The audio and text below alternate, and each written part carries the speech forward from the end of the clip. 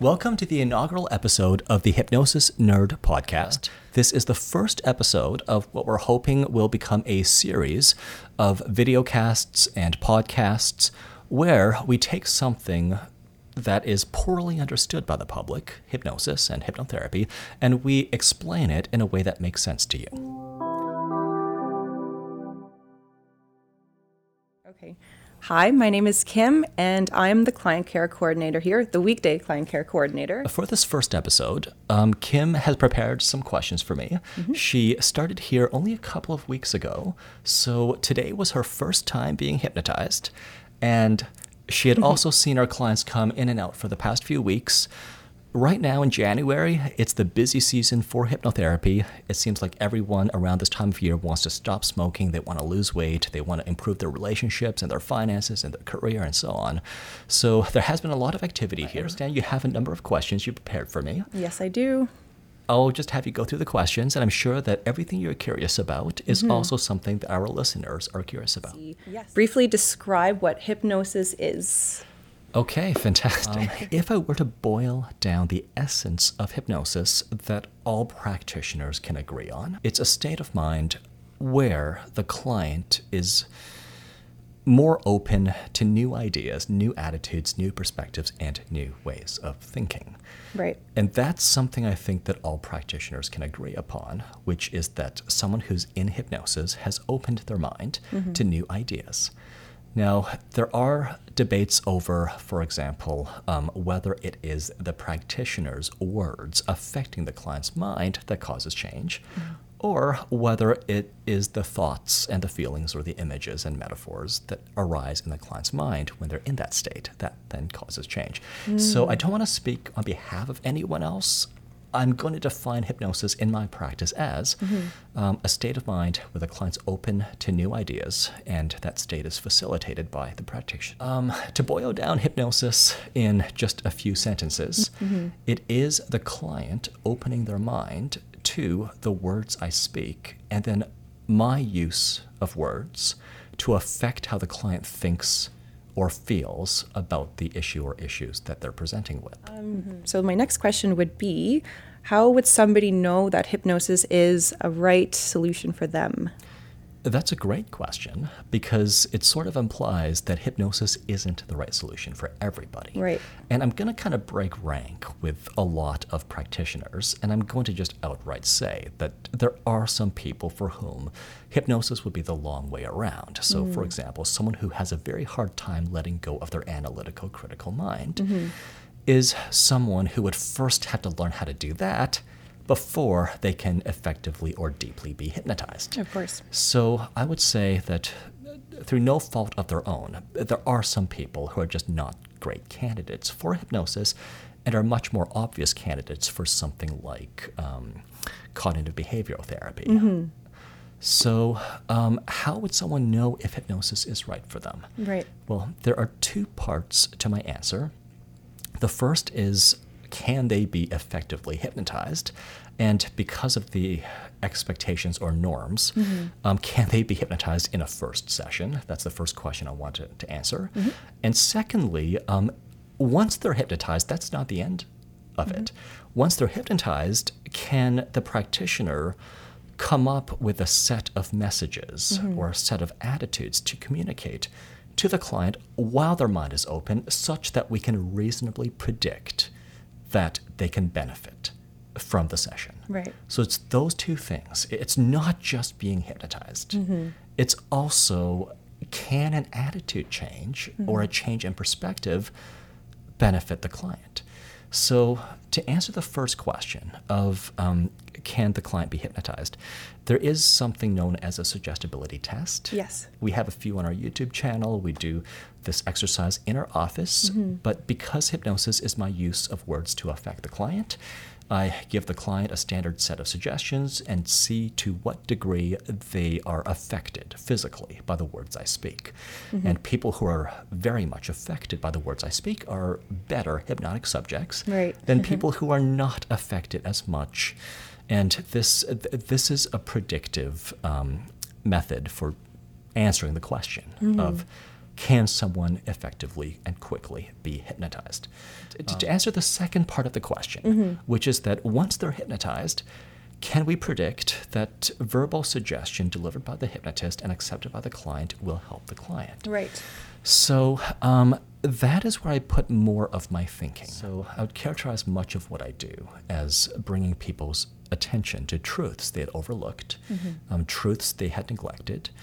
If something can be helped with an attitude change, or by making a strong decision, or a change in perspective significantly impacts the client's quality of life, then probably hypnosis can help. Okay. If just an attitude change isn't enough to help the client, then probably hypnosis can't help. Now, is there anything that a client could do to increase their chances of entering a hypnotic state? That's a great question as well.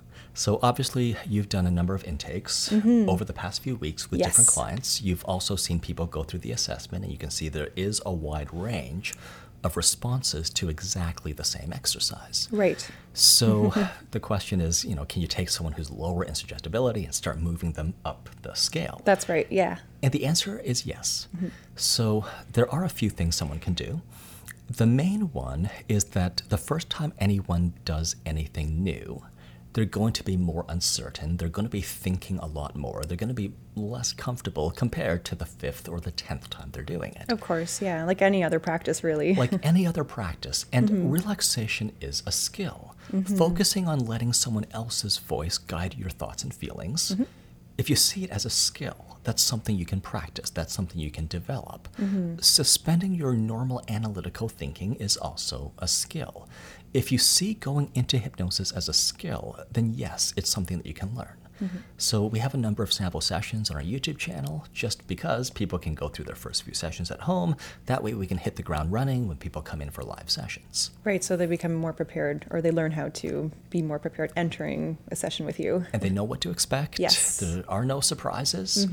How do you practice differently from other practitioners, hypnosis practitioners? Yes. Now, I can't speak to the differences between me and literally every practitioner. So I'm sure in the world out there, there are practitioners who are pretty much a perfect match with me and my philosophies and my worldview and so on.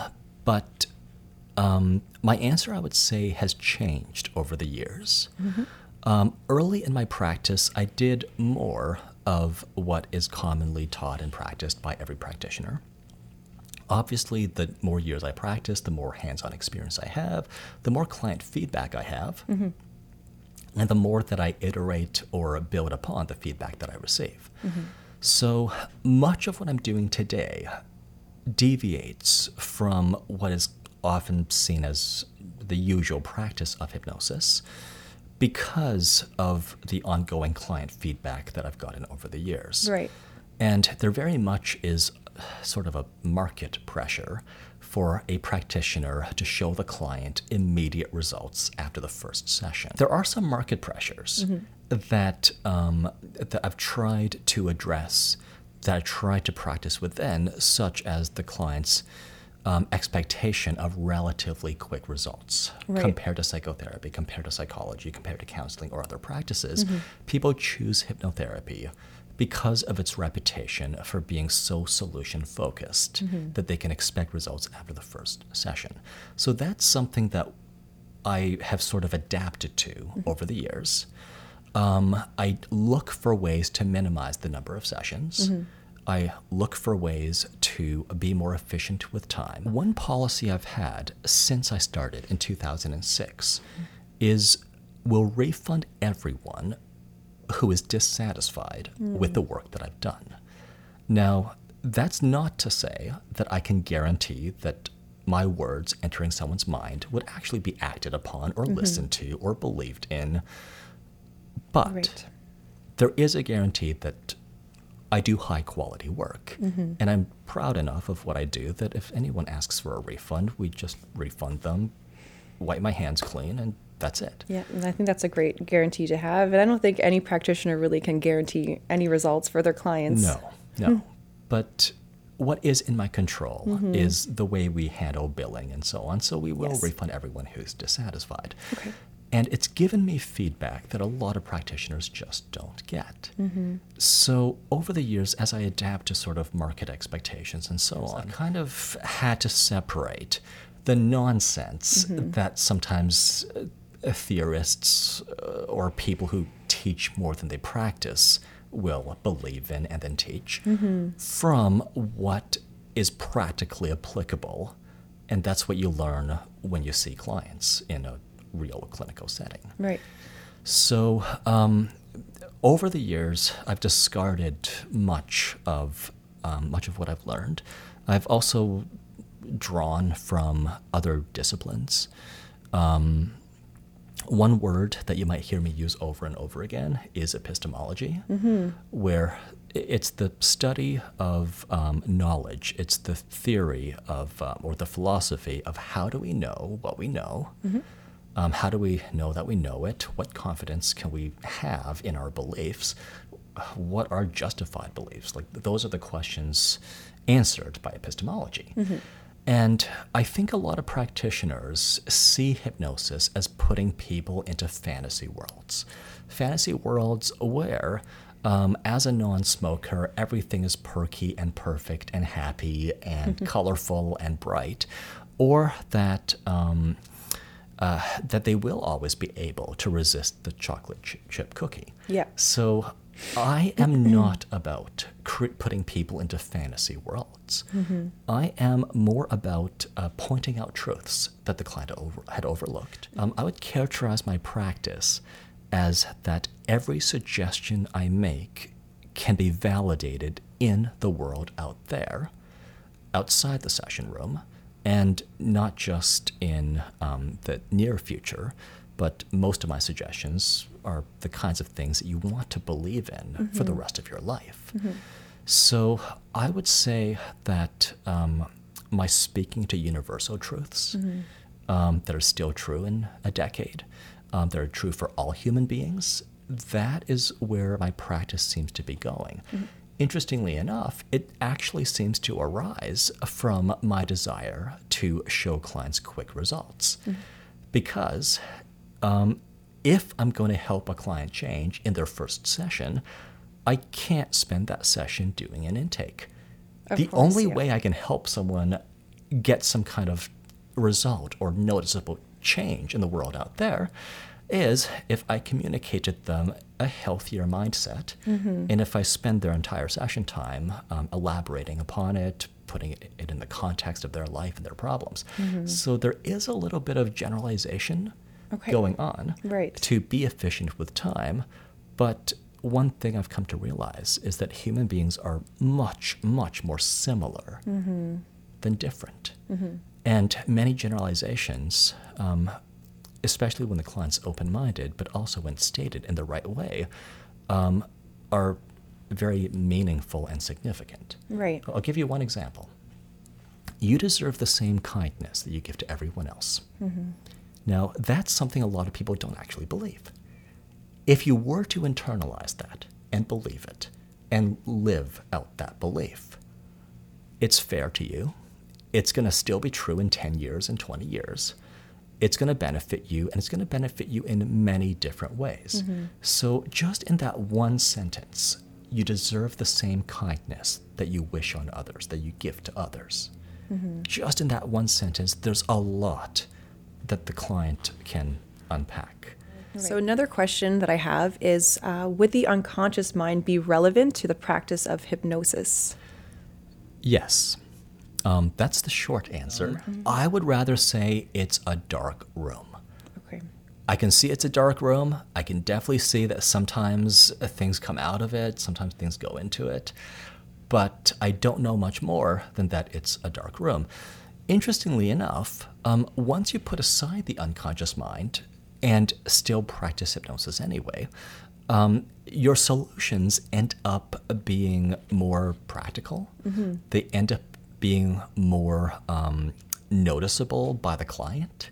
The concept of the unconscious mind is actually not necessary for the practice of hypnosis. And I often find that practitioners who speak a lot about the unconscious mind are just not as practical. Okay. And I don't intend for that to sound as damning as it might have sounded. Right. I just prefer to say it's a dark room. We can all see it's a dark room, but I prefer not to opine about what I can't see. Right. And it's not necessarily, you don't have to explore it, right? Because it doesn't really affect the treatment in and of itself. It can. It actually can. So I definitely acknowledge that the unconscious mind exists, that there is part of me that is out of conscious awareness. For example, the feeling of my feet in my boots before I bring my attention there was unconscious. Yes.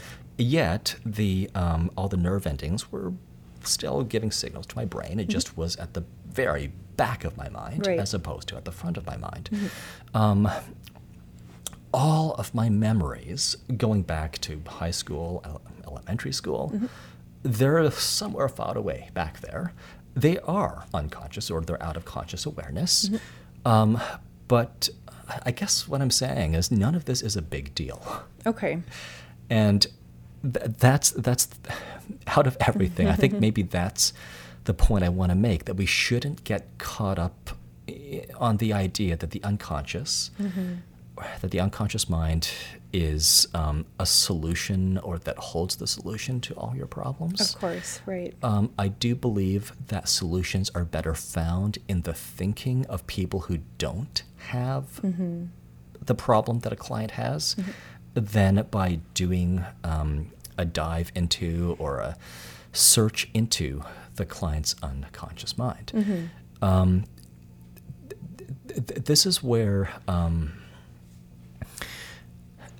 different schools of thought come in.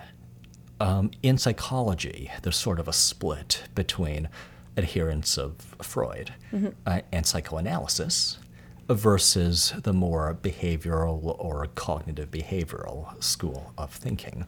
And I think the cognitive behavioral school of thinking is just going to completely take over psychology, and that more and more as we get further in time away from Freud, that fewer people will be doing psychoanalysis.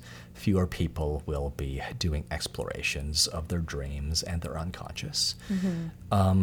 I don't want to denigrate the practice of psychoanalysis or the work of Sigmund Freud. I just look at every great speaker or communicator who was able to persuade people to new points of view before Freud as showing us that we do not need the concept of the unconscious mind to effectively practice verbal suggestion. Well, hypnosis is a subjective experience. Right. What can clients expect to feel when they're in a state of hypnosis? Right. So different people have different experiences, similar to how three people all taking the same mushroom will have three different subjective experiences of the same compound inside their brain. So I would say that what every experience has in common is an inward focus, a distortion of the feeling of time passing. Usually time feels like it's flying by, and then 50 minutes might feel like 15 minutes, or 40 minutes might feel like 10 minutes. Almost universally, people will feel very heavy or very light. There is a relaxation that is often deeper, especially for people who are normally very wound up tight. There's a deep relaxation involved. I also want to create a feeling where the client feels supported, which means they don't have to think, they don't have to plan, they don't have to look ahead, and instead they can let my words guide their thoughts and their feelings. Now that's more what I have to create for the client. But I would say that if all those check boxes are checked, then somebody was effectively hypnotized. Right. Now, what is your approach to remove the mysticism out of hypnosis in general? Well, that's a great question again. And you might know that the motto for this business is Yes. we make hypnosis make sense. Because I do believe that if people understood hypnosis better, more people would be doing it, fewer people would be scared of it, fewer people would believe that it's hokey or that it's, whatever derogatory term you might put on it.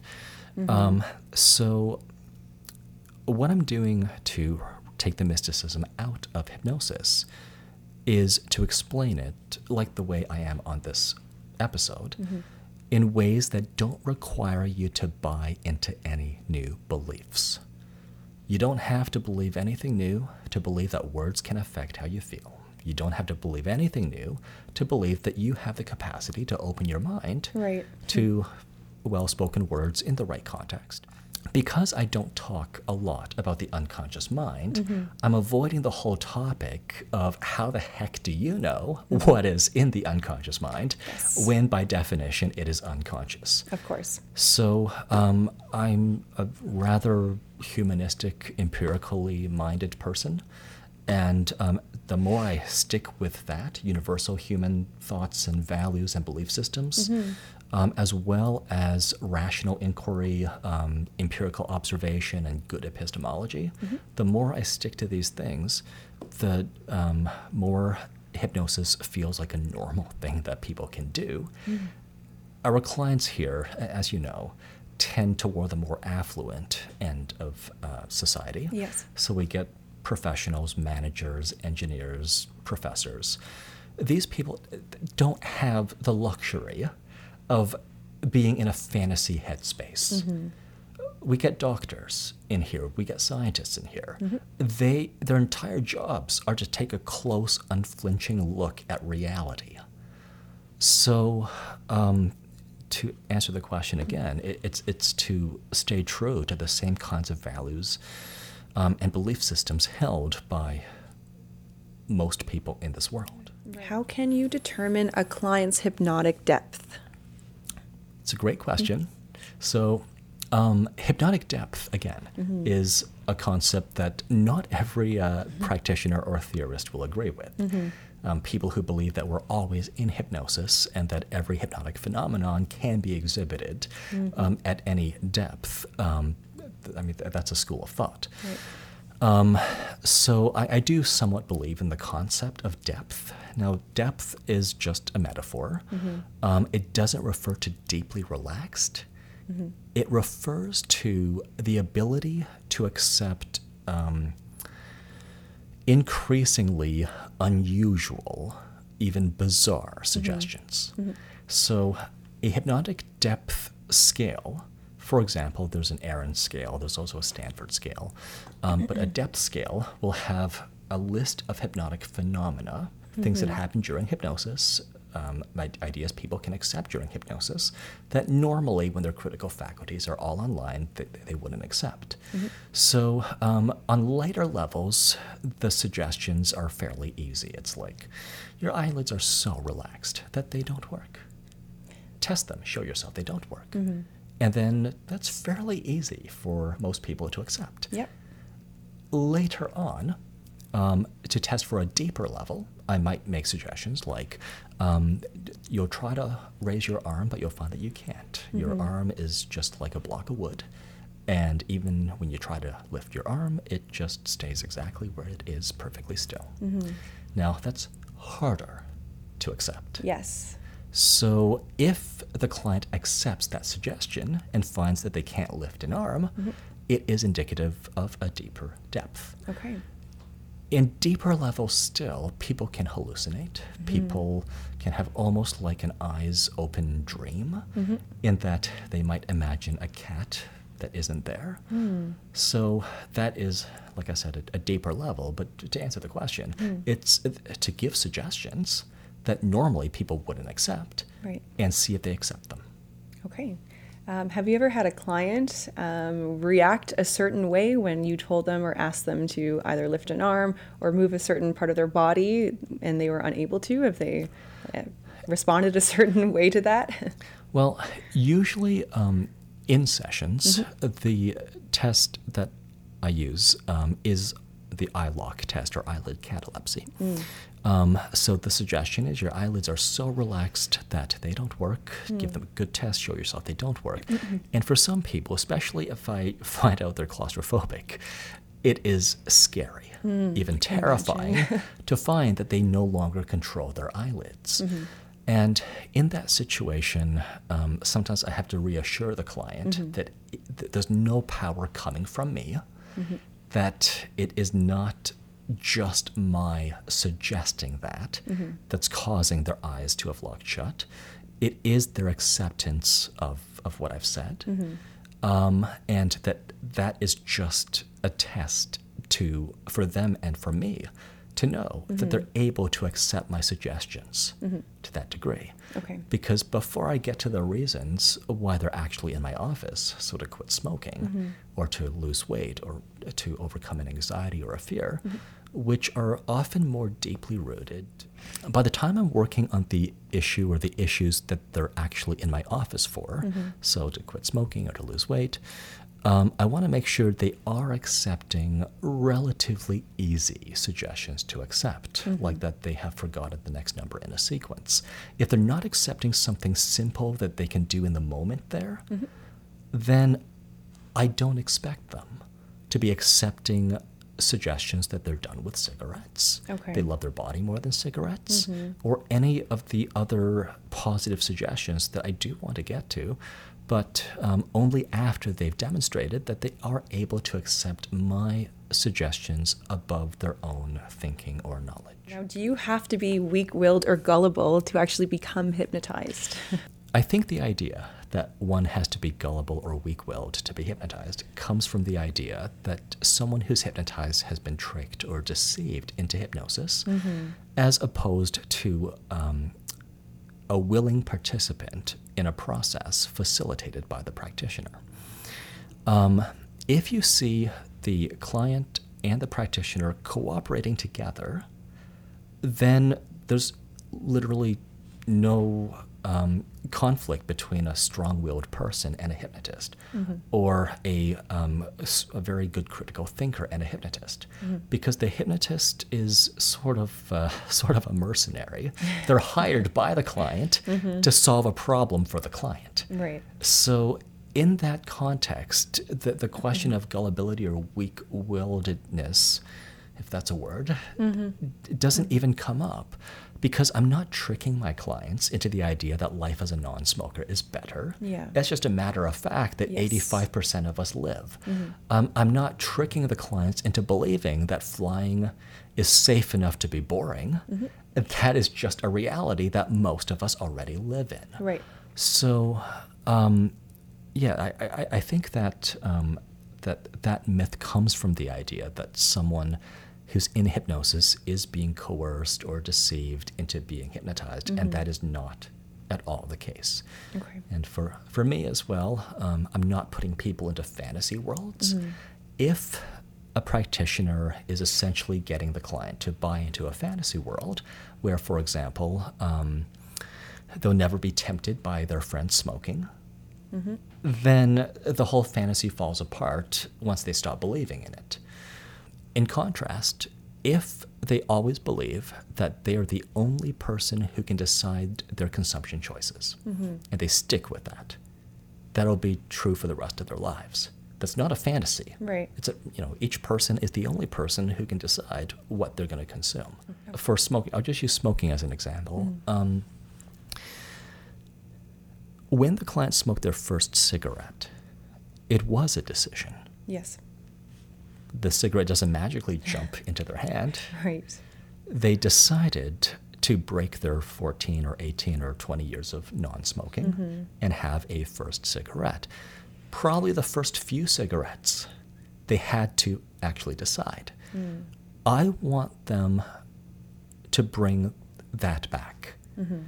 If the client believes that cigarettes have power over them, they are ascribing to dead, dried up plant material consciousness that does not exist in the cigarette, while they deny their own conscious decision-making ability, which for me is so backwards. Yeah.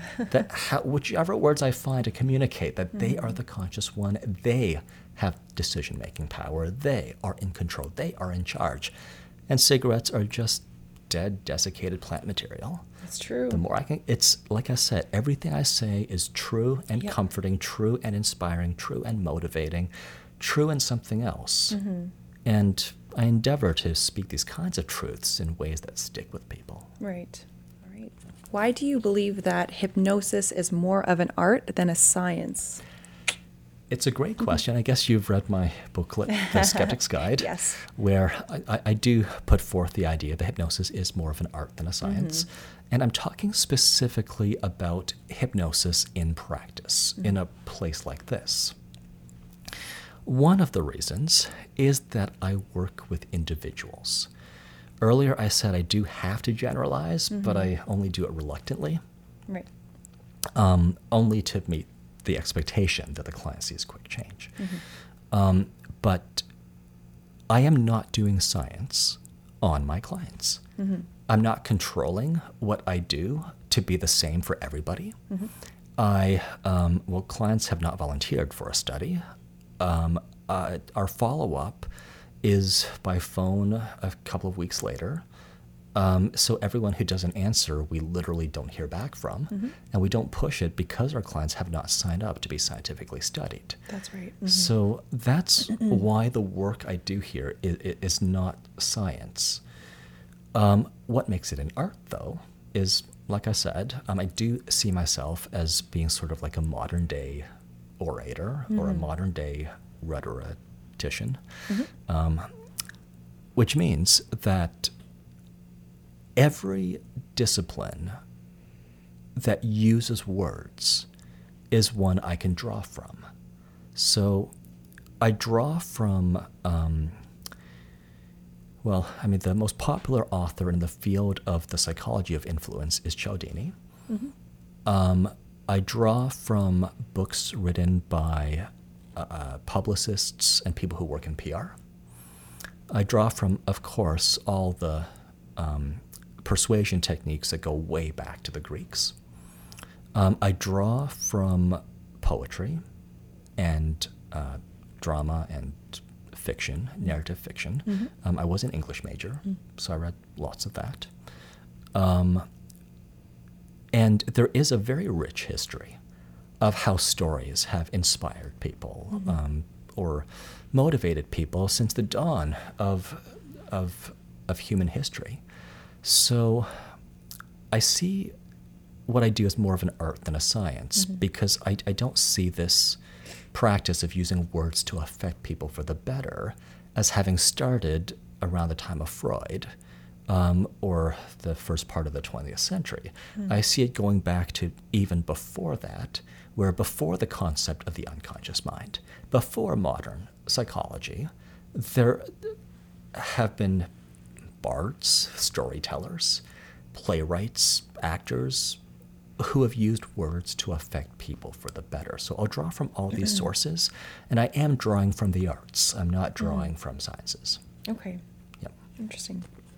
Although I do want to add, that even though I said I'm not doing science, I do very much value empiricism and good epistemology. I do want to make sure that is communicated because I'm not creating fantasy worlds. Right. I am, we're coming back to it again, pointing out truths that clients had neglected or overlooked. Right, of course. Now, how does hypnotherapy differ from psychotherapy? It's a great question. I actually have a separate video on this topic, but I'll summarize it as quickly as I can. Great.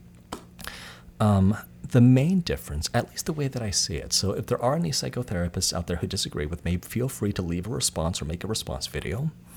But the main difference, the way that I see it, is that the model for change is different. If you ask me, how does hypnosis change people? I'll tell you, it is verbal suggestion. Hypnosis allows people to open their minds and receive the words I'm speaking, to feel the words I'm speaking, to accept the words I'm speaking more deeply. But it is my words affecting their open minds that causes the change. few psychotherapists practice under the model that they are the cause of the client's change. Most psychotherapists, at least the ones I've talked to, will always credit the client. I mean, I also credit the client more than myself because the client's the player on the field. I'm the coach on the sidelines just calling things out. Right. So I do credit the client for change. But a psychotherapist will tend to believe that the client gaining their own insights, the client being able to look inward and figure things out with the therapist's help is what causes the change. So in cognitive behavioral therapy, for example, the client is taught what cognitive distortions are, and they'll be given a list, and then they'll be asked to rewrite their thoughts so that a similar cognition is going to be more comforting or more truthful. I guess I'll summarize it as that in psychotherapy, clients are expected to come up with their own answers, which is a very valid way of doing things. In hypnotherapy, again, largely because of expectations of clients, we're kind of giving people the answers. I'm showing our smoker clients what life as a non-smoker is like and sharing that perspective. I'm showing people what life is like for a fearless flyer, which is not that they're confident and beaming walking into an airplane. It's that flying is so routine and predictable, it's boring. Right. So I would say that I borrow quite a bit from a discipline called NLP, Neuro-Linguistic Programming, not natural language processing, in that I believe in looking at models of healthy thinking and communicating that model of healthy thinking to the clients who come here. It's very solution-focused. That is one other big difference. In psychotherapy, you tend to look at the problem. Whether or not there's a diagnosis, you tend to look at the problematic thinking or reactions or memories. Right. Whereas in hypnotherapy, we tend to put that aside and ask the client to accept completely new ways of thinking or reacting or imagining. So I don't know how many of our viewers are computer programmers, but one analogy that I would use for computer programmers is that sometimes clients present with spaghetti code. So their program is really messy, it's cobbled together, and it's very hard to debug, it's hard to figure out what the problems are. A psychotherapist would make the effort to unravel the spaghetti code and to make it more orderly. Right. Someone like me would rather just put the whole thing aside and give you a new script. The same kind of script that works for the next person or for the last 10 people who also wanted to become a non-smoker. Right. So those are a few differences. I have more in my psychotherapy versus hypnotherapy video, or I think I also have a video called I Am Not Your Therapist. Yes. Because one day I just got frustrated by people treating me like a therapist and telling me all their problems when I'd rather just know only enough to find solutions and then go right into delivering solutions. Right. So solution focused instead of digging up into somebody's past. It's very solution focused. There are other differences, but those are some of the major ones. Okay. Very interesting. Okay. Do you have any other questions for me, or? That's all I have for you, Luke. Well, fantastic. I want to wrap up this first episode by having you share your thoughts on the session that I did with you earlier today. Right. Now, you have been working here for a few weeks, so you facilitated a few people coming in here, and you kind of knew what to expect going in. Right. You had also seen consistently people walk in and they're much more stressed than when they walk out of the session room. So you got to have that experience firsthand earlier today. That's right, yeah. So my first question is, was it what you expected?